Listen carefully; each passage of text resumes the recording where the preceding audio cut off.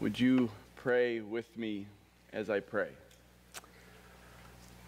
Father, we sing those words to that song because they're true. They're true because you said so. It's not our circumstances, but our Savior on which we fix our eyes. And yet I confess before my brothers and sisters that I am a man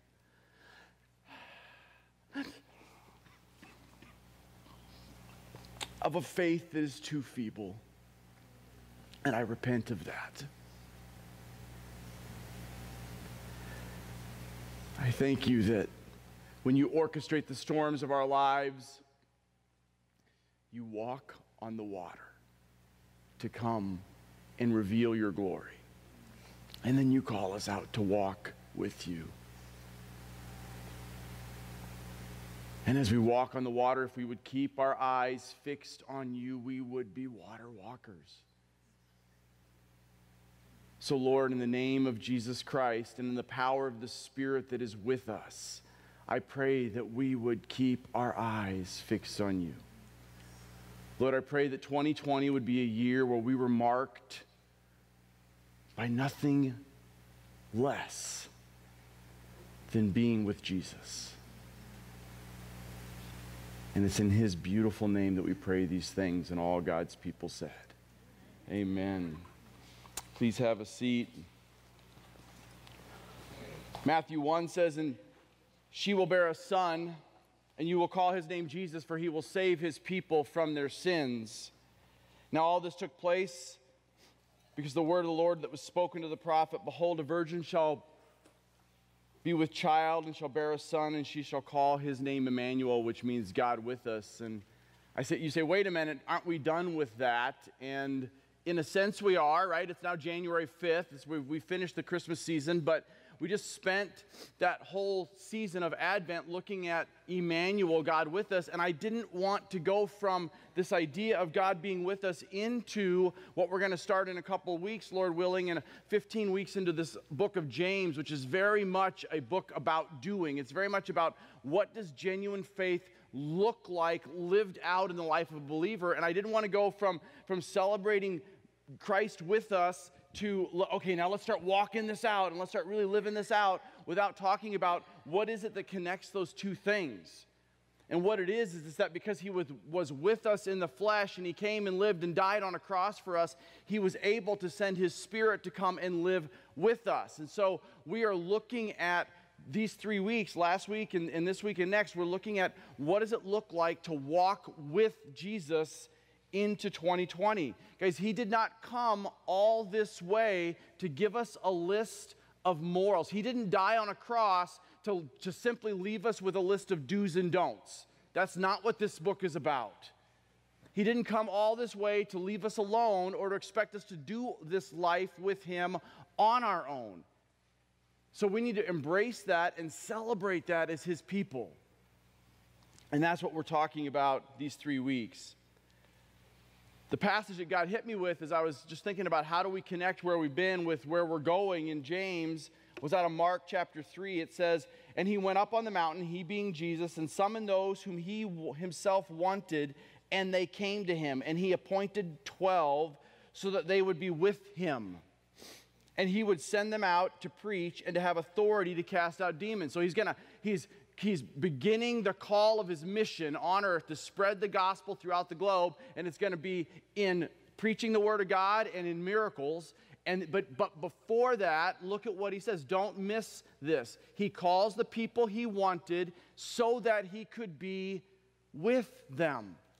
Guys, don't miss the beauty of that order. He didn't say, go do these things, and I might come with you along the way. He said, you're going to be with me, and by being with me, you will have the power to do these things. That's why witness is so important. Augustine, who lived between 350 and 450 AD, and is credited probably next to the Apostle Paul with doing more to save the gospel on the planet than any person who's ever lived, he coined the term back in 400 AD, witness. It's just being and walking with Christ. Because to try to live in Christ and do things for Christ We have to be with Christ. Guys, it's so easy to sort of put that up, and that'd make a great little sign to put on my mirror. It's so much harder for us to live that out. For us to live in Christ and do things for Him, we have to be with Him. We tend to skip that last part and just say, I'm in Christ, and so I'm going to do things for Christ. But we don't really look at what it means to walk in witness. Because frankly, it's hard. And we're going to talk about that today. Guys, this 3 weeks, we're looking at 6 different witness opportunities. Last week, we talked about what it looked like to live in the power and the provision of Christ. This week, we're going to look at what it looks like to live in feasting and fasting. And next week, we're going to look at what it looks like to live in biblical community, living and loving God and loving His people. Because those are all things that facilitate witness. Guys, God created us. Understand this. God created us. He didn't have to. What Abby shared, and I didn't know she was going to share about the Garden of Eden, when he created Adam and Eve, He did it not because He needed to, but because He's a relational God. He did it for 2 reasons. 1, so we could have relationship with Him. And 2, so we could be His image bearers. The problem is it didn't take us very long, nor does it take us now very long, to mar His image. Right? When that scene happened that Abby just said, their image of God was marred. Not completely removed, but marred. And so is ours. Because we don't live with Christ 100% all the time. We can't, as still fallen, as yet not fully redeemed. Yes, we are saints if you're in Christ. But we're not fully renewed and restored. We live in this place of image marring. But here's the beauty of the gospel. When we mar His image, He doesn't shove us away. He leans into us. He pursues us. That's what this story is about. This is not about a list of do's and don'ts to live morally. There are lots of religious books out there about that. Is there stuff in here that's going to help you live a better life, that's going to help you live a moral life? Absolutely. But this book is a book about what does it mean that the God of the universe, who we reject, moved heaven and earth and is still doing it today because He wants desperately to be with us for our good, not for His. He doesn't need us. He's not up in heaven going, man, I sure hope these people come around. He is in heaven going, man, I sure hope these people will come to acknowledge who I am and proclaim my glory because I love them. That's how deeply loved by God we are. But guys, your relationship with Jesus is, and you hear this almost every Sunday here at Cornerstone, and in churches, a lot of churches, prayerfully. Your relationship with the with part of Jesus is the most important part of your life. Amen. It just is. Everything else should be a distant second and third, including the good stuff like marriage and family, etc. Right? Guys, understand this. This is a huge premise of what you're going to hear today. What happens in your private times and your prayer closet matters way more than anything you do on any public platform. And that public platform can be preaching the Word of God in front of people, but it could also be standing in Starbucks. Right? What you do to be ready for that moment in your private time in your prayer closet matters way more. Because if we don't have those things right, if we're not practicing witness, we can't go out and be a witness for Him. Not really, anyway. So we looked at provision, at His provision and power. We talked during that time in His provision and power. The analogy I gave was He is the Spirit. He is the wind in our sails. Be filled with the Holy Spirit. Paul talked about that in Galatians. And I talked about how our job is to raise the sail, and His Spirit will fill us, and that is the power with which we walk. His provision is His Word, His power is His Spirit, and yet we have a hard time lifting our sails. And some of us, I talked about the example I gave was, why do they have sailboat races? If the same wind is pushing all the boats in the race, why would they not all cross the finish line exactly the same? As people, if the same Spirit is moving us all, then why don't we all why aren't we all at the same level of spirituality? The answer is because some people are better at lifting their sails than others. Some captains of these sailing boats are better at lifting their sails than others. They're better at setting their sail to catch the wind and go. That's what these 3 weeks and these 6 witness opportunities are about. How do we get better? So that's one of my questions. How do you set your sails? There are certainly things that are true for all of us. Setting our sails, like what we looked at last week. Setting our sails in the Word of God. Setting our sails by having a conversation with the Holy Spirit. Setting our sails this week, we're going to look at prayer and fasting. Next week, we're going to look at setting our sails in loving and living. There are those things that we need that are true for all Christians. The Bible says these are the things that you need to be about as a follower of Christ to really be with Him. But there are also things based on your individual gifting and your talent that might set your sails better. Maybe you just really get jazzed up by worship music, and you're singing in the car and the people next to you think you're crazy, right? Praise God.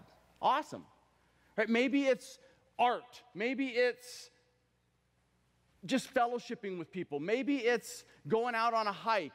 But find those things that fill your soul and start practicing those regularly, along with the things that I'm talking about in these 3 weeks, because we have to get better at setting our sails. So today's message is, how do we walk into 2020 in feasting and fasting? These are 2 more of these 6 sail-setting things. How can we get better? The question for the day is, how can we get better at tapping into the power that is available to us in prayer and fasting?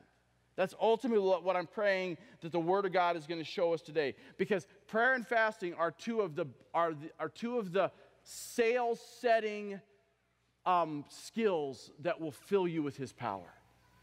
And they're 2 of the hardest ones to do. And I'll just tell you right up front, out of all the things in my spiritual walk, these are my 2 weakest, by far. So it was really convicting to have to prepare to tell you guys how to do it when I stink at it too. So the first thing we're going to look at is we have to get it into our cadence of life. How do we tap into this power that is available in prayer and fasting? We have to get it into our cadence of life. This is what I'm calling feasting. What are you consuming regularly, ongoing throughout the day? What are you consuming? What are you feasting on? Right? Are you in a lifestyle that has a rhythm or a cadence that includes prayer and fasting? I mean, I'll just confess to you right now, prayer better in 2019 than it had ever been. Long way to go, still the weakest part of my walk, with one exception, fasting. I used to do it a lot. I can't remember the last time I just intentionally had a regular rhythm of fasting, but we're going to get there in the second half of the message. Guys, where do I get this idea about cadence of life? Right here. Right there in the Old Testament, a few years ago, we walked through the story of the Bible, and one of the things we looked at was the 7 feasts that are in the Old Testament. The 7 feasts were given by God to God's people for 2 reasons. The first and foremost was because they are a beautiful picture of Christ. And we see that when we practice the Seder here every year. They're a beautiful picture of Christ coming. But the second is because He knows us, and He knows we're creatures of habit and we're people of cadence, and He wanted to build in a rhythm of life for them. How many of you who practice some part of Advent, whether it was the stuff we did here or just your own little thing, how many of you found yourself in the last month in Advent season praying more individually and as a family? Because we were in the Advent season. There's just something, we have to find these ways of building into our lives things that are going to get us praying and fasting more, because naturally we will not do it. One of my favorite quotes on prayer, Charles Spurgeon, who was the prince of preachers, lived in the 1800s, he says this: if you pray only when you feel like it, you will not pray much, and never when you need to. Right? Prayer is not something we just naturally feel like doing. It takes effort. It takes work. Because I often hear things like, well, I don't really have a set time to pray because I just pray without ceasing. And it sounds really good because Paul told me to do that. Now, there are a handful of people I've ever met where that is true, man. They are walking through their house praying all the time. Lord, should I do the whites or the darks for laundry next? I mean, that's really their life. I don't know very many people that are like that. Because most people who say to me, I just pray without ceasing, what that really is code for is I never pray. I might shoot up a thought to God occasionally, but I don't really. It's the same thing as people who say, well, I heard from the Lord, and I say, oh, really? Tell me in the Word where you were. Oh, I don't read my Bible. No. Not that there aren't other ways you can do it. I'm just saying that, like, to say that we need we need structure. How do I know we need structure? One, because the saints of old modeled it. We saw in our study in Daniel. Daniel prayed structurally. I don't mean he prayed the same things all the time. I mean he prayed 3 times a day. Why? Because even Daniel needed to be reminded, bing, oh yeah, it's time to pray. Because on his own, he just wasn't going to do it. So we need those, and here's the other reason. Jesus told us to do it, and that's what we're going to look at now. So open up your Bibles to Matthew chapter 6. Matthew chapter 6, it's the first gospel, Matthew, Mark, Luke, John. It's the first gospel.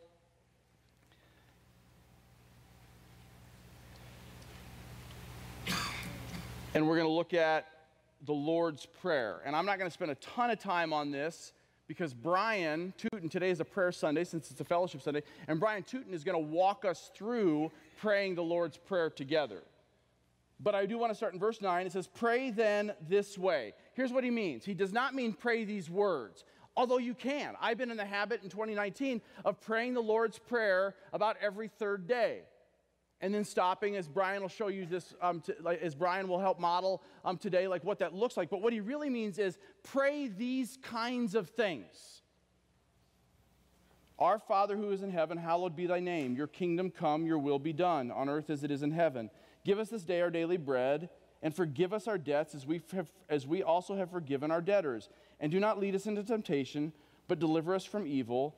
And then some manuscripts included, for yours is the kingdom and the power and the glory forever and ever. Amen. Guys, do you ever wonder why the disciples asked him the question, Lord, teach us to pray? Luke tells us, if you look don't turn there, but in Luke chapter 11, verse 1, same scene, Luke records it this way. It happened that while Jesus was praying in a certain place, after he had finished, one of his disciples said to him, Lord, teach us to pray. My money's on Peter, because Peter was always blurting something out. But do you ever wonder why? Of all the things they could have asked Jesus to teach them, they say, teach us to pray. That's the only things they ask him for, like as far as teaching him. Why don't they say, teach us to heal people? Hey, why don't you teach us to do that walk on water trick? That would be cool. That's what I would ask. It's like, why don't you teach us to pray? Guys, because they had seen the power of prayer through the life of Jesus so many ways. Right? They had seen him calm. He's in the boat with them. He's asleep. They wake up. They wake him up. We're perishing. We're perishing. He stands up. He says, be still. Bam. Sea stops. They're on the mountain. He's preaching to 5,000 men plus women and children, etc. He's like, why don't you feed them? They go, we have no food. This guy shows up with a couple of Lunchables. This kid shows up and he says, okay, now what do I do with this? And give it to me, Jesus says. And he raises, and you're going to read this week in your daily reading. He raises his head or his face to heaven. He prays to the Father, and then he just starts passing it out, and he feeds them all. Right? They saw him cast out demons. Get out, I will be healed. Bam, you're healed. Guys, these were just short, little, him addressing his Father, short prayers, and powerful answers. Why do you think they asked him, Lord, teach us to pray? Because they got it. They were connecting that all of those incidents where Jesus was doing the miraculous were a product of his communication with his Father. And they're like, we want in on that deal. That's the deal we want in on. All the other stuff will flow from that. Guys, it goes beyond that. Jesus himself modeled witness. Jesus in his humanity had to be with the Father. Just write these down if you're a note taker, and hopefully you are. Matthew 14:23. Matthew 14:23, Jesus sends the crowd away. He goes up on the mountain to pray by himself, orchestrates a storm, and then comes walking out on the water. Luke 6:12. He went off by himself to pray all night. He comes back and picks the 12 apostles. One of my favorites, Mark 1:35. Early in the morning, while it was still dark, Jesus went to a secluded place alone and was praying there. Wait a second. Right before that, in that scene in Mark 1, it says the whole world is literally coming to him. Right? It's the scene that we read in our invocation passage. The whole world is literally coming to him. He walks away from all that. Whoa, where's the church growth model in that? Like, he is a rock star. People are coming to him from everywhere. His habit is, I'm not interested in the crowd. I'm going to walk away from the crowd because I'm interested in what my Father wants me to do. And in order for me to get that direction from my Father, I have to have time in seclusion away from all you people. I have to pray. If he had to, how much more do we? Guys, he is intentionally not modeling doing, he's modeling witness. He's modeling what does it look like to walk with God. In his humanity, what did it look like for him to intentionally model witness? Like I said earlier, Daniel modeled this, and we saw powerful things in the book of Daniel. Daniel would pray, and amazing things would happen. You'll see that again in your daily readings this week. Maybe you're sitting there going, yeah, but I can't pray like that. Like I hear, so-and-so pray, or this person pray, or I read these prayers in the Bible, and that's just not me. Guys, just pray what comes out. The Holy Spirit will give you the words. Just start talking to God. Don't worry about having the right words. There are no right words. There might be some wrong ones. I mean, if you prayed blasphemous things. But guys, don't worry about does it sound good or not. Prayer is just a conversation. And if you remember last week, I talked about how the words for the Holy Spirit, the words for breath, and the words for wind are all the same word. Isn't it interesting that the Old Testament names for God are all words where you're breathing out? Job 33, Job says this, the Spirit of God has made me, and the breath of the Almighty gives me life. Because our prayer is just breathing back to him what he's breathing into us. Our prayer is just breathing back to him what he is breathing into us. Do you remember how he brought Adam to life? Molded him out of the mud and breathed into him. Do you remember how Ezekiel brought the dry bones to life? He says, breathe over them.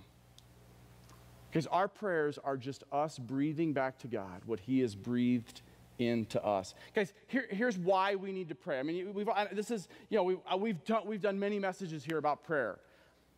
Ultimately, it's just us talking. We need to talk to our Father because we want to be in those two things. He made us to be image bearers and for relationship. How can I be in relationship with Jesus if I'm not talking to him?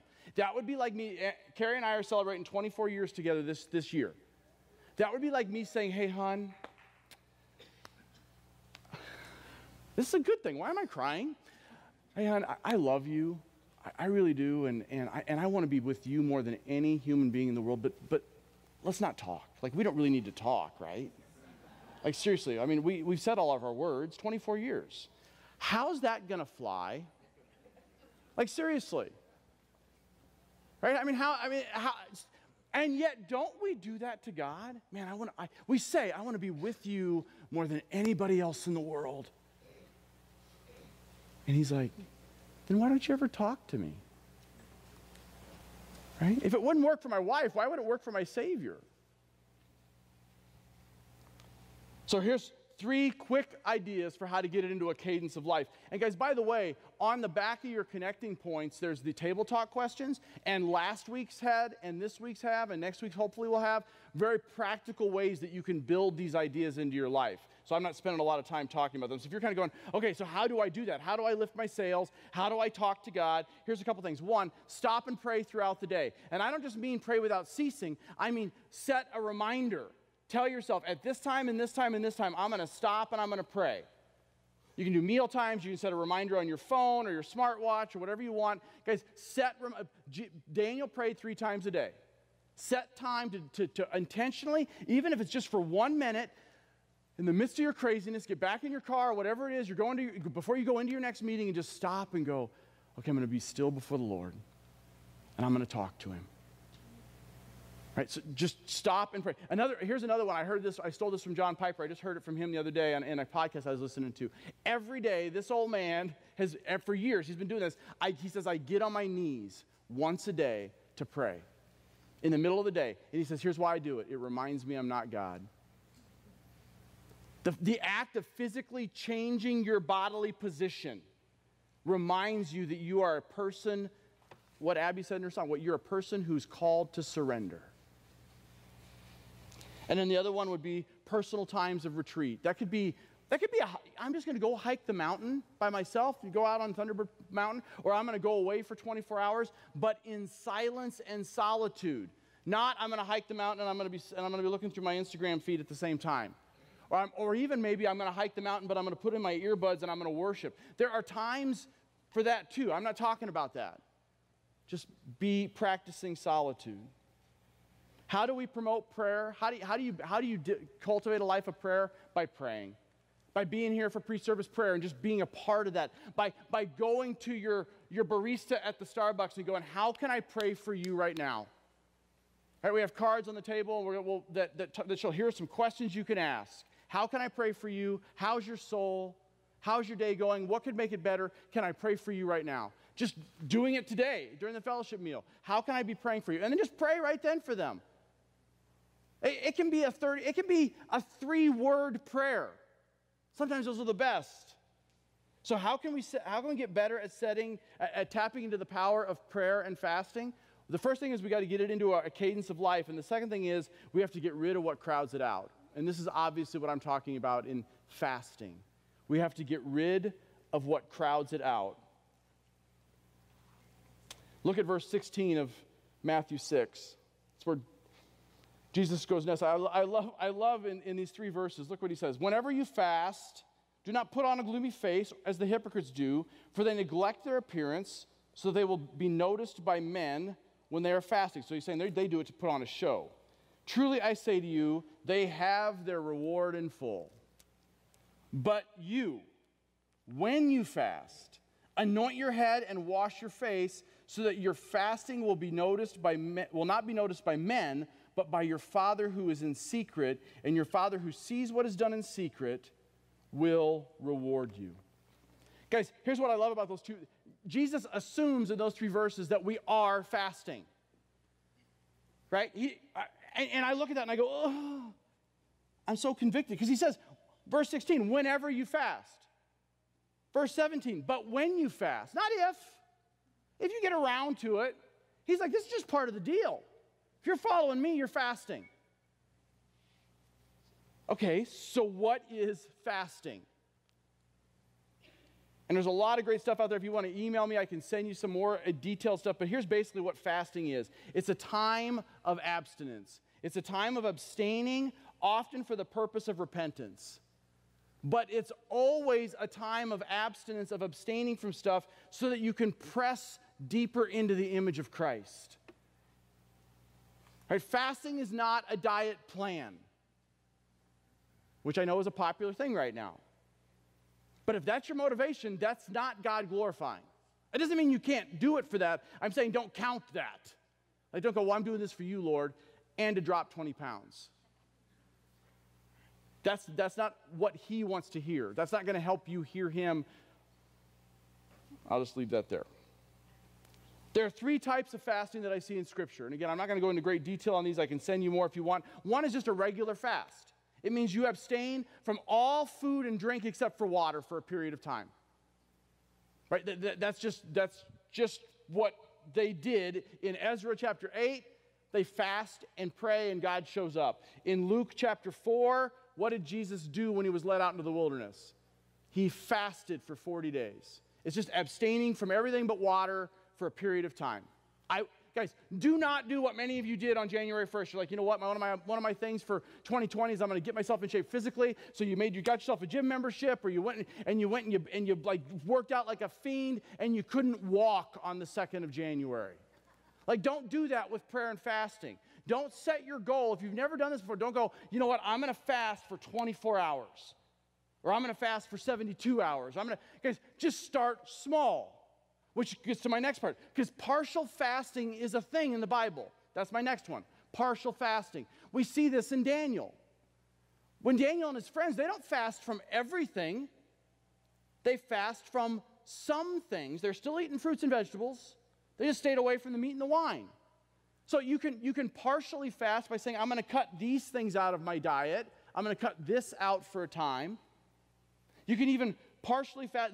You can even partially fast by doing what I think what's called intermittent fasting. For me, what I'm going to do, what I've set as my goal for 2020 is Tuesdays is my big study day for Sunday's message. So on Tuesday, I'm going to fast until dinner that night. Because that way, if we're having people over, or we're going to our core group, or we're just having dinner as a family, I'm not messing with their schedule by my fasting. So that's just intermittent fasting. And I prayerfully will do other times where it's longer periods, etc. But that's intermittent. The last one is just other fasting. Fasting from things that isn't food. Because some people say, well, fasting is only for food. Guys, generally that is the main thing in the Bible. Almost all the time in the Bible, fasting and food go hand in hand. Why? Because food is the number one addiction thing in the world, period. It just is. Eating for comfort, it is by far the most abused substance on the planet, food. So fasting from food is a great thing. And I'll keep it family friendly, but Paul says to the church at Corinth, he's like, for a period of time, to reconnect with the Lord, you married couples, abstain from relations. What is that?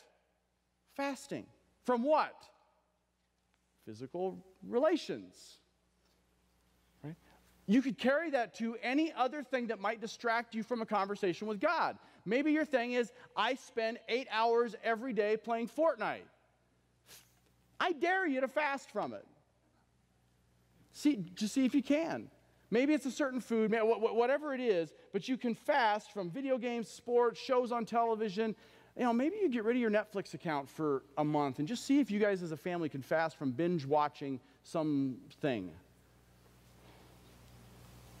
There's an orange card in your bulletin that talks about here, that help, again, along with the table talk questions on the back of your connecting points, there's an orange card that talks about praying for people on one side in the body and praying for the body of Christ here at Cornerstone. And the other is what just sort of helping you set those 2020 goals, because we're walking into the new year. What are some things in these areas that I would like to do less of and more of?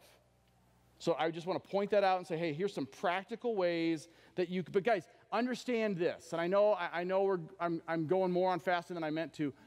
Fasting is not trying to earn God's approval like a genie in the bottle. Too often I think to myself I'm like, God, I fasted for you, so why aren't you answering this prayer? Don't do that. You're not fasting because you're trying to earn something from the Lord. You're fasting because you're trying to press into Christ. What you're trying to do is remove things that will distract you so that the distraction that is God, like he wants to distract us too, about him.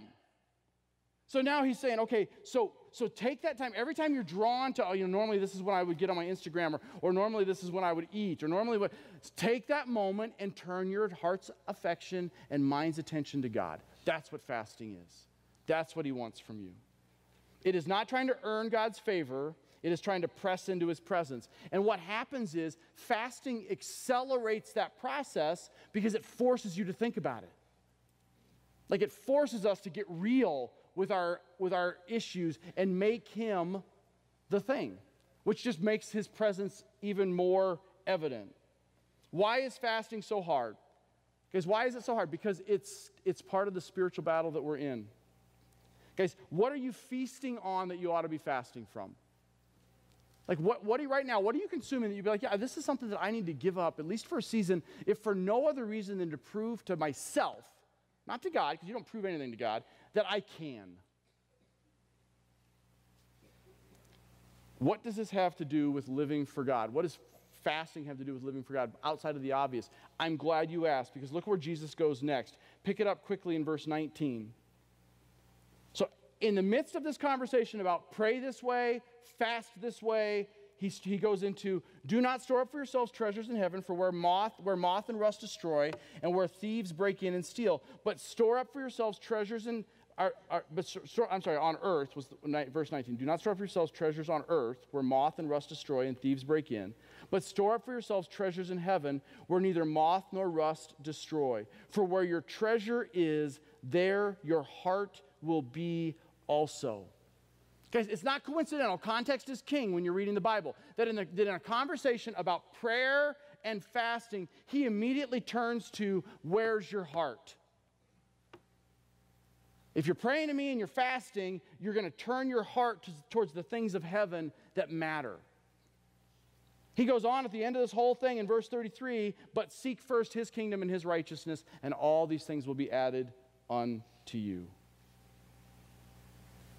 Guys, there's a scene later on in the Gospel of Matthew where Peter, James, and John go with Jesus up on the mountain.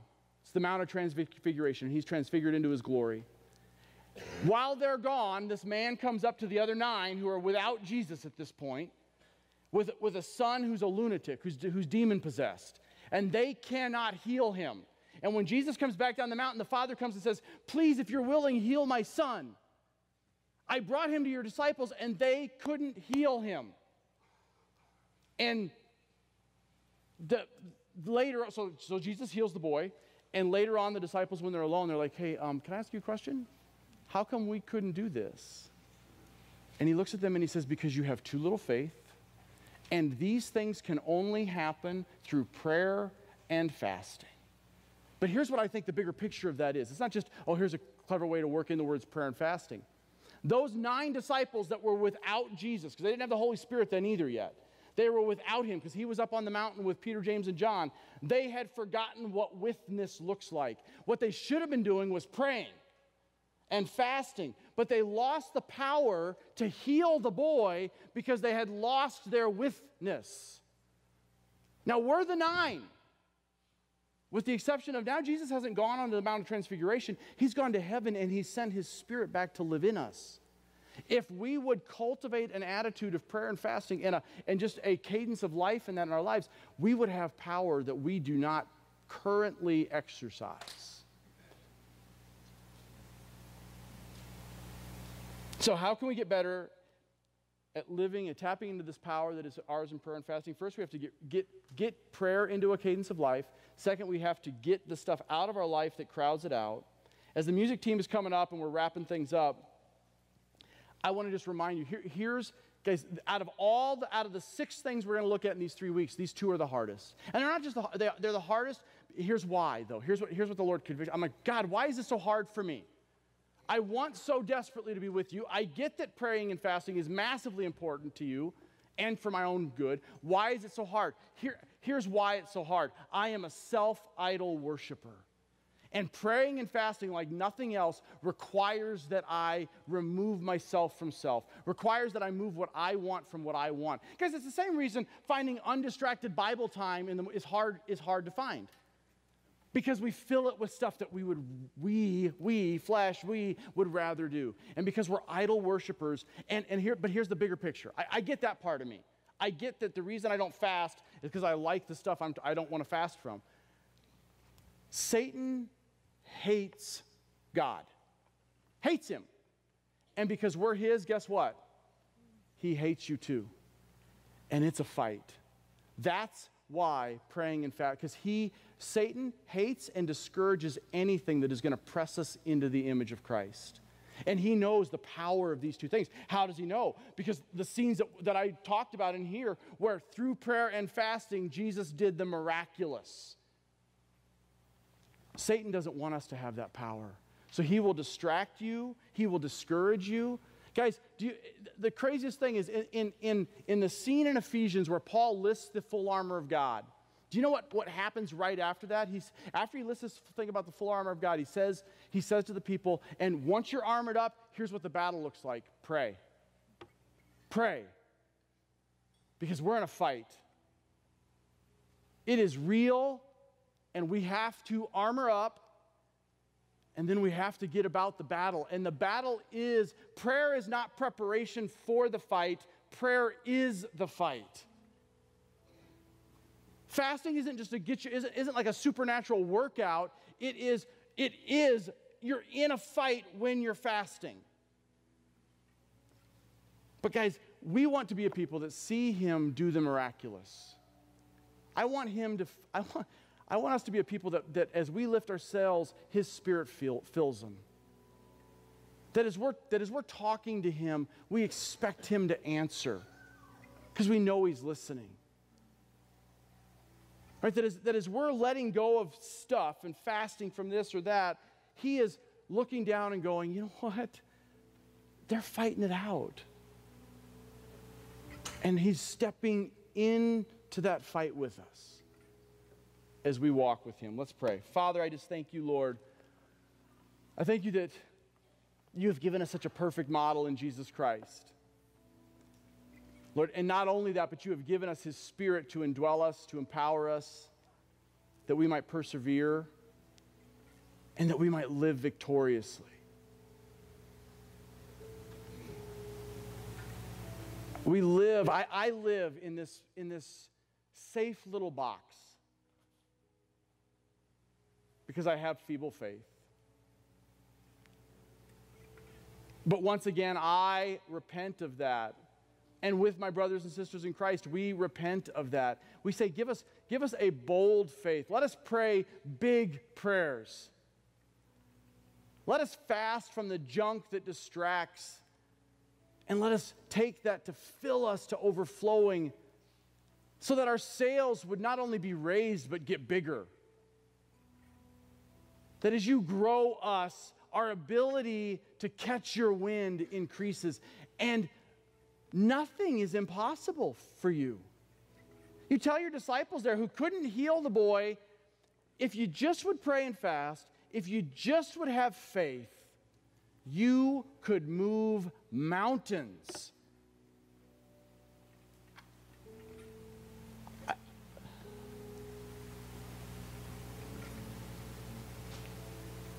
I confess that like Eve in the garden, I don't really believe you said that. What a horrible thing to say, but it's true.